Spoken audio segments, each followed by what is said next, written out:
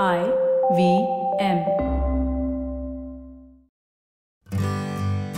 Hi, I'm Utsav, a behavior researcher by training and a slow traveler by passion. Postcards from Nowhere is a travel podcast where I condense a decade of travel experiences and explore not just the where, but also the why and how to travel. My stories emerge from slow traveling the less explored parts of the world: Bosnia and Herzegovina, Armenia, Uzbekistan, and even China. At the end of each story, I give practical tips and new ideas about how to travel better. This week, we trace the remarkable story of the condiment on your dinner table and how it built one of the greatest civilizations the world has ever seen.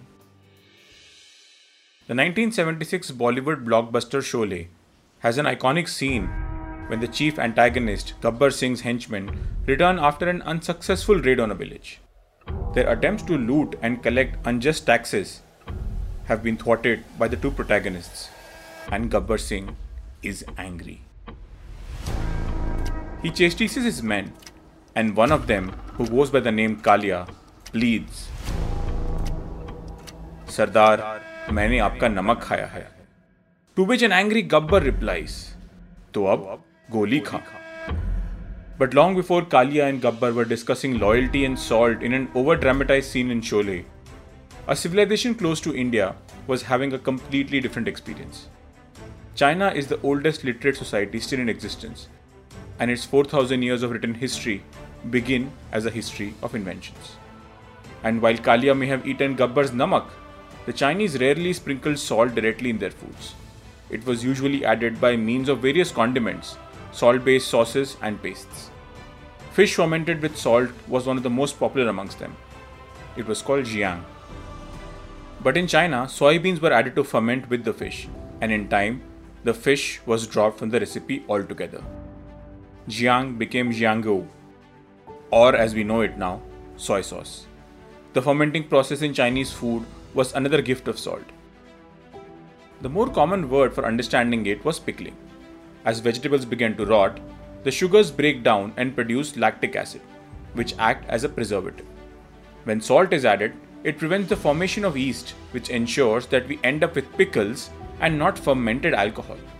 But beyond sustaining the Chinese and preserving food sources, salt was playing a pivotal role in building the Chinese civilization itself. In 250 BC, there was a man named Li Bing, who was the governor of the modern Chinese province of Sichuan. He built the first dam on the Yangtze River, which is considered to be amongst the two great rivers in Chinese history. The dam still functions in its modernized form. Li Bing had 3 stone figures of men placed in the water as gauges. If their feet were visible, this signaled drought conditions, and the dam's gates were opened to let in water. If their shoulders were submerged, floodwaters had risen too high and the dam's gates were closed. Because of this dam system, the plains of eastern Sichuan became an affluent agricultural center of China and continues to be so. As Li Bing continued to work, he made a key discovery.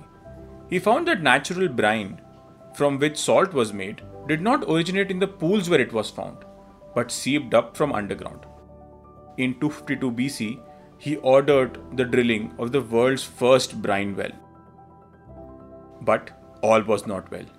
People who worked in these wells often fell sick and sometimes even died. Occasionally, a tremendous explosion would kill an entire crew. The workers believed that an evil spirit from the underground was rising up and causing destruction. By 100 AD, they understood that the invisible substance could be lit on fire and found ways to control it using bamboo tubes and mud.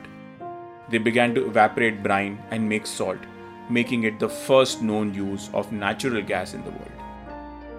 Li Bing lived during one of the most important crossroads in Chinese history. A unified China had emerged after centuries of war, and now the unified state began debating the nature of government and the rights of rulers. At the center of the debate was salt. Because for centuries, Chinese government saw salt as the source of state revenue. The ancient character for salt, yan, is a pictograph in 3 parts. The lower part shows tools, the upper left is an imperial official, and the upper right is brine. So the character itself has state control in its depiction. And the roots of this debate lies in probably the most important thinker in Chinese civilization, Confucius. He was focused on morality, how one ought to treat one's fellow human beings, and how one must treat gods and parents. Pupils of Confucius and his descendants traveled across China to explain to rulers that they stayed in power by mandate from heaven based on moral principles. He advised them that unwise and amoral behavior would force gods to take away their mandates. These philosophers were butting heads with another set of people who advised the rulers, legalists. The legalists took a pragmatic view of things and pushed for efficient systems, even if it came at the cost of morality. They suggested that the price of salt should be fixed at a higher level than the purchase price. This would enable the state to import salt and sell it at a profit. By 221 BC, this was effected into policy and became the first example of state-controlled monopoly of a vital commodity. The salt revenues were used to build not only armies but defensive structures, including the one which became emblematic of China, the Great Wall. While China was consolidating internally, it still had to ward off threats of Huns and nomadic invaders from the north out of China. At the time, it was probably the most advanced civilization on earth and expanding its territories in other directions. In 104 BC, Chinese armies marched towards the west, and a former Greek kingdom called Sogdiana with its capital in Samarkand was captured.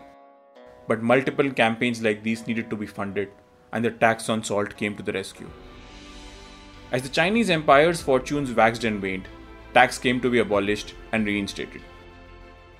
But beyond that, salt allowed the Chinese to argue on fundamental principles: the need for profits, the rights and obligations of nobility, aid to the poor, taxes, and the dividing line between rule of law and anarchy. I think it would be safe to say that these issues are unresolved, and modern nations continue to struggle with them. Salt is such a common ingredient that we take it for granted. But if we look back at the Chinese example, everything from soy sauce to statecraft was influenced by it. Maybe it would do us good that once in a while we sit back and think of people and things in our life we take for granted, and be grateful for that salt of our lives. If you like this podcast, don't forget to check out other interesting podcasts on the IVM network. You can listen to us on the IVM Podcast app or ivmpodcast.com. You can also follow us on our social media. We are at IVM Podcasts on Twitter and Instagram. If you want to reach out to me, I am Utsav Memory on Twitter and YVTravel42 on Instagram.